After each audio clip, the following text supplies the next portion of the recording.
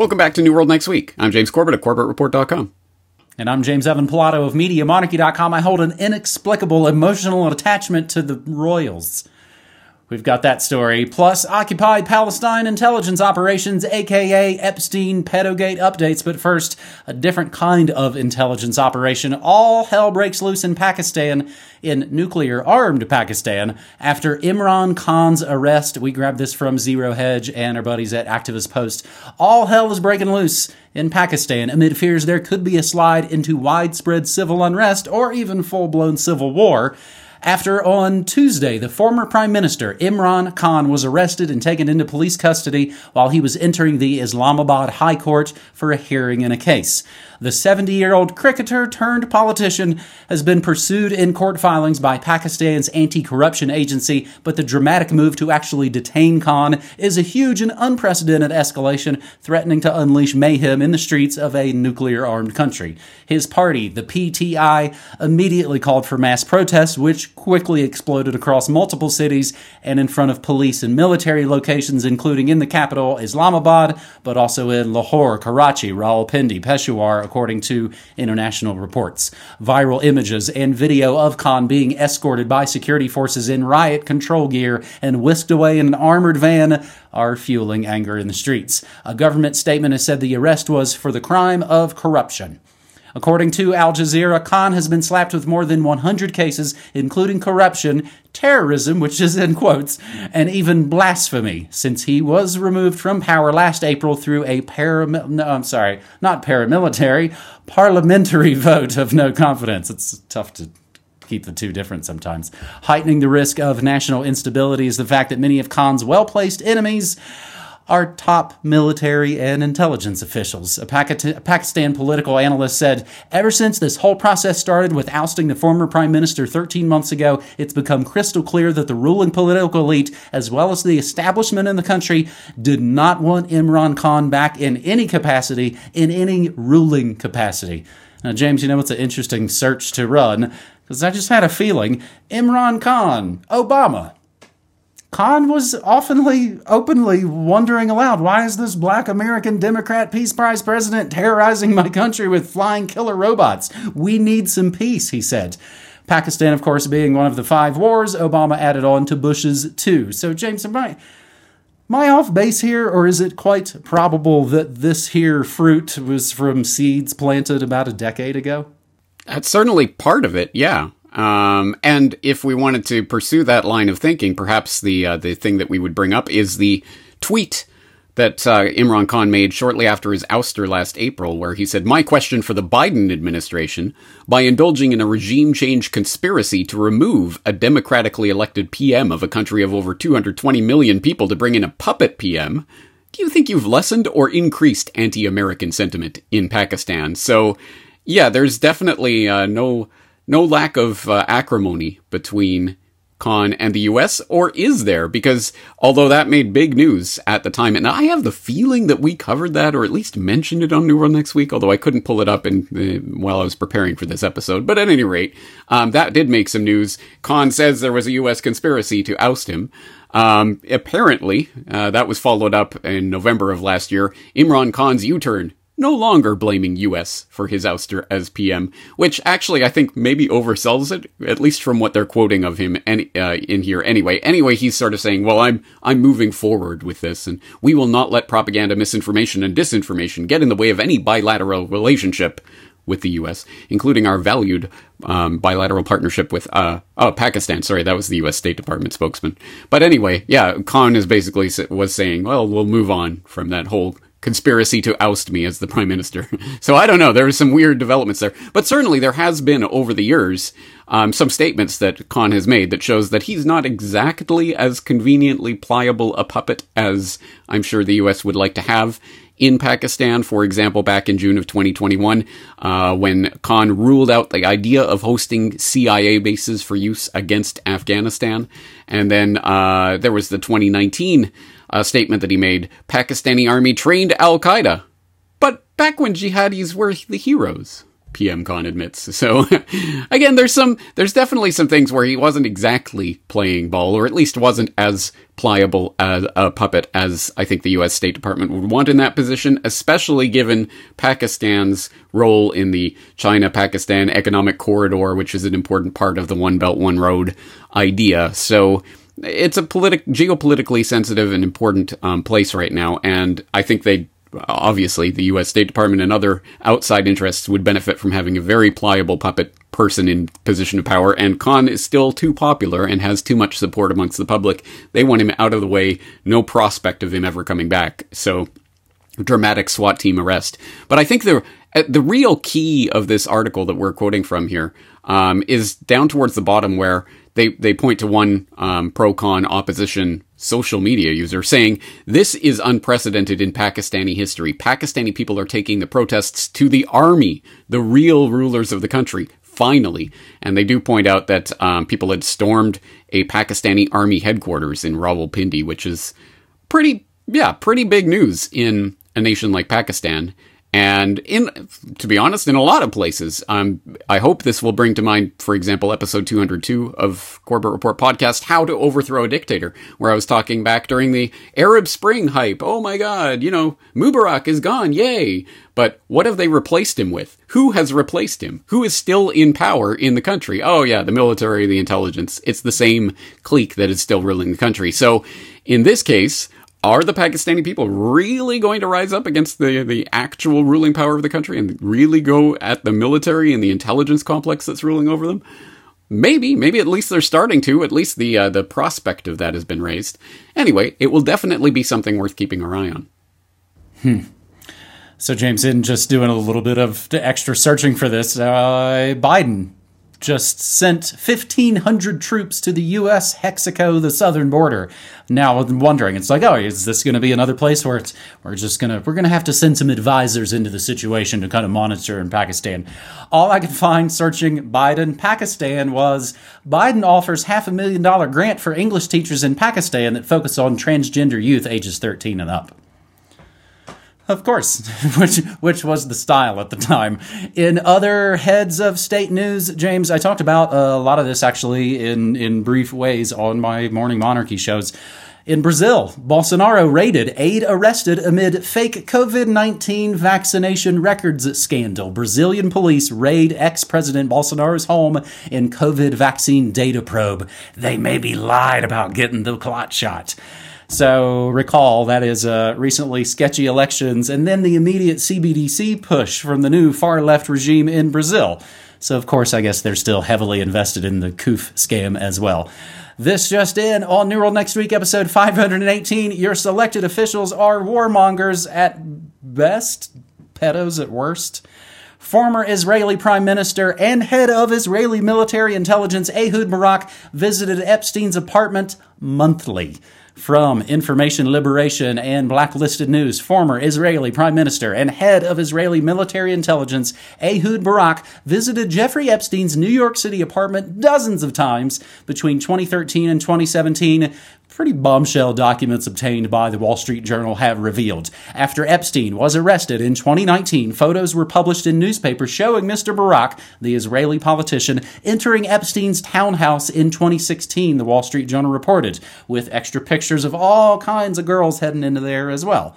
The documents provide new details about his scheduled meetings. They show that between 2013 and 2017, Epstein planned at least 36 meetings with Mr. Barak. They had appointments for every month for 11 consecutive months starting in December 2015.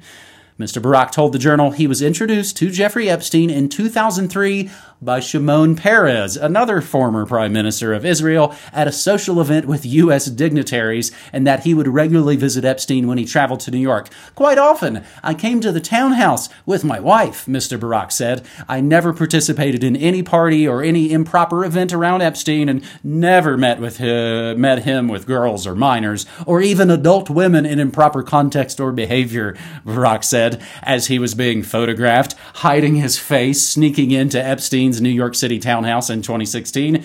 Barak didn't say He was with his wife after getting exposed by the Daily Mail, but did claim that he never met with Epstein in the company of women or young girls. Epstein entered a partnership worth millions with Ehud Barak in 2015. Among others, of course, included on all of this that we know about, pro-Israel billionaire Leon Black, who funded Epstein together with pro-Israel billionaire Les Wexner, because now we know what Victoria's Secret was, to the tune of hundreds of millions of dollars, scheduled more than 100 meetings with Epstein, again from 2013 to 2017.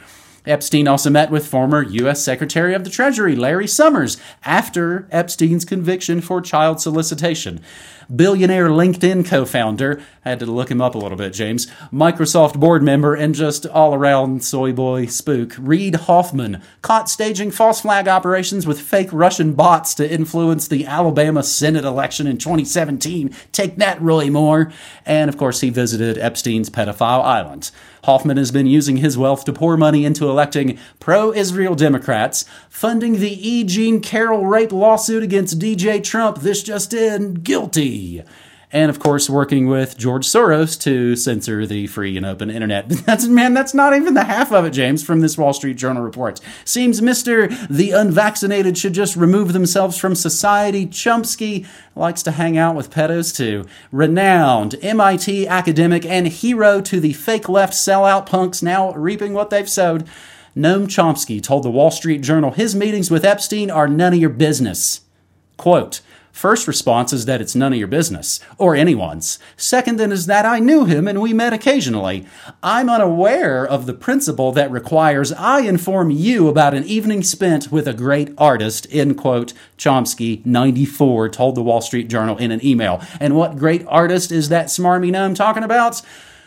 Woody Allen planned to hang out with Epstein nearly every month for 2 straight years after Epstein pleaded guilty. James, it's obviously this was something, maybe just all good business people do this. Regular monthly meetings. We have to stay on the same page, you guys. We will, of course, link to the original Wall Street Journal piece archived for your enjoyment. Epstein's private calendar reveals prominent names including, the head of the CIA and Goldman Sachs top lawyer. That's right, CIA's William Burns, Goldman's Catherine Rumler, the aforementioned Noam Chomsky, a Kissinger consultant, a Rothschild, and others, all met with Jeffrey Epstein in the years after his conviction. James, what could the CIA and Israel and Woody Allen and the Rothschilds, let alone Gates, Trump, Clinton, Musk, Spacey, Groening, what could they possibly all have in common, James? I'll take sexual blackmail for $1 billion, James. Yeah. Ding, ding, ding. Yeah, exactly. But, I mean, let's fact check a little here. Musk only went to Epstein's place one time, and only for like half an hour. And he didn't like the guy, and he didn't stay very long. And there you go. Which seems to be the 2023 sick, disgusting, gut-wrenching, horrible, skin-crawling update of the I didn't inhale from the 90s. Remember that? Well, now it's, I only went there once, and it was only for half an hour. I left my pants on while I was getting the massage, or whatever the latest excuse is. Although that does tend to break down when you have the regular monthly meeting every single month for 2 years. Yeah, I had no idea what was going on. Ridiculous, right? And skin-crawling enough. Perhaps, I'm not sure if these new documents obviously provide more information and flesh out the story a little bit more. I'm not sure this is necessarily, oh my god, groundbreaking news that he was meeting with these types of people. But at any rate, there's more information that people now have to at least to look at and to consider who we should be considering and who we should be listening to when it comes to matters economic, political, or otherwise. So there is that, but if people really want the big background on this and what the story really, really, really was about and how deep it goes, obviously I will recommend One Nation Under Blackmail, Whitney Webb. Obviously that is the deep dive, and I hope people will check it out. Elon, I think, he liked to hang out with Ghislaine Maxwell a lot more. He liked to, James, I've been hanging on. Anybody who knows Media Monarchy knows I'm a giant Woody Allen fan. I think he's one of the greatest filmmakers of all time. I've been hanging on weekly, meaning with not much strength, to this no, maybe it's not known. Those pictures doesn't even look like they're hanging out together. It looks like it's just Epstein photobombing Woody and Sonia. There's absolutely nothing left for any of that anymore. And that seems like what this last 3 to 6 to 7 years have really been about, James. Finally, on this New World Next Week episode. Oh, no, wait. Sorry. Let me mention, before we move on, an extra fun idea. Another thing I mentioned recently on Morning Monarchy, petition for Elon Musk. Because again, you can tweet at him and man, he'll sometimes engage it and go, hey, that's an interesting idea. Here's a good one for Mr. Broken Clock, Elon Musk. How about Twitter red check marks for all known Epstein associates on Twitter and watch them immediately scurry? But would Musk give himself a red check mark? That's the question. That's the problem. He would have to play and just sort of go along with, again, great ideas, but probably not going to happen.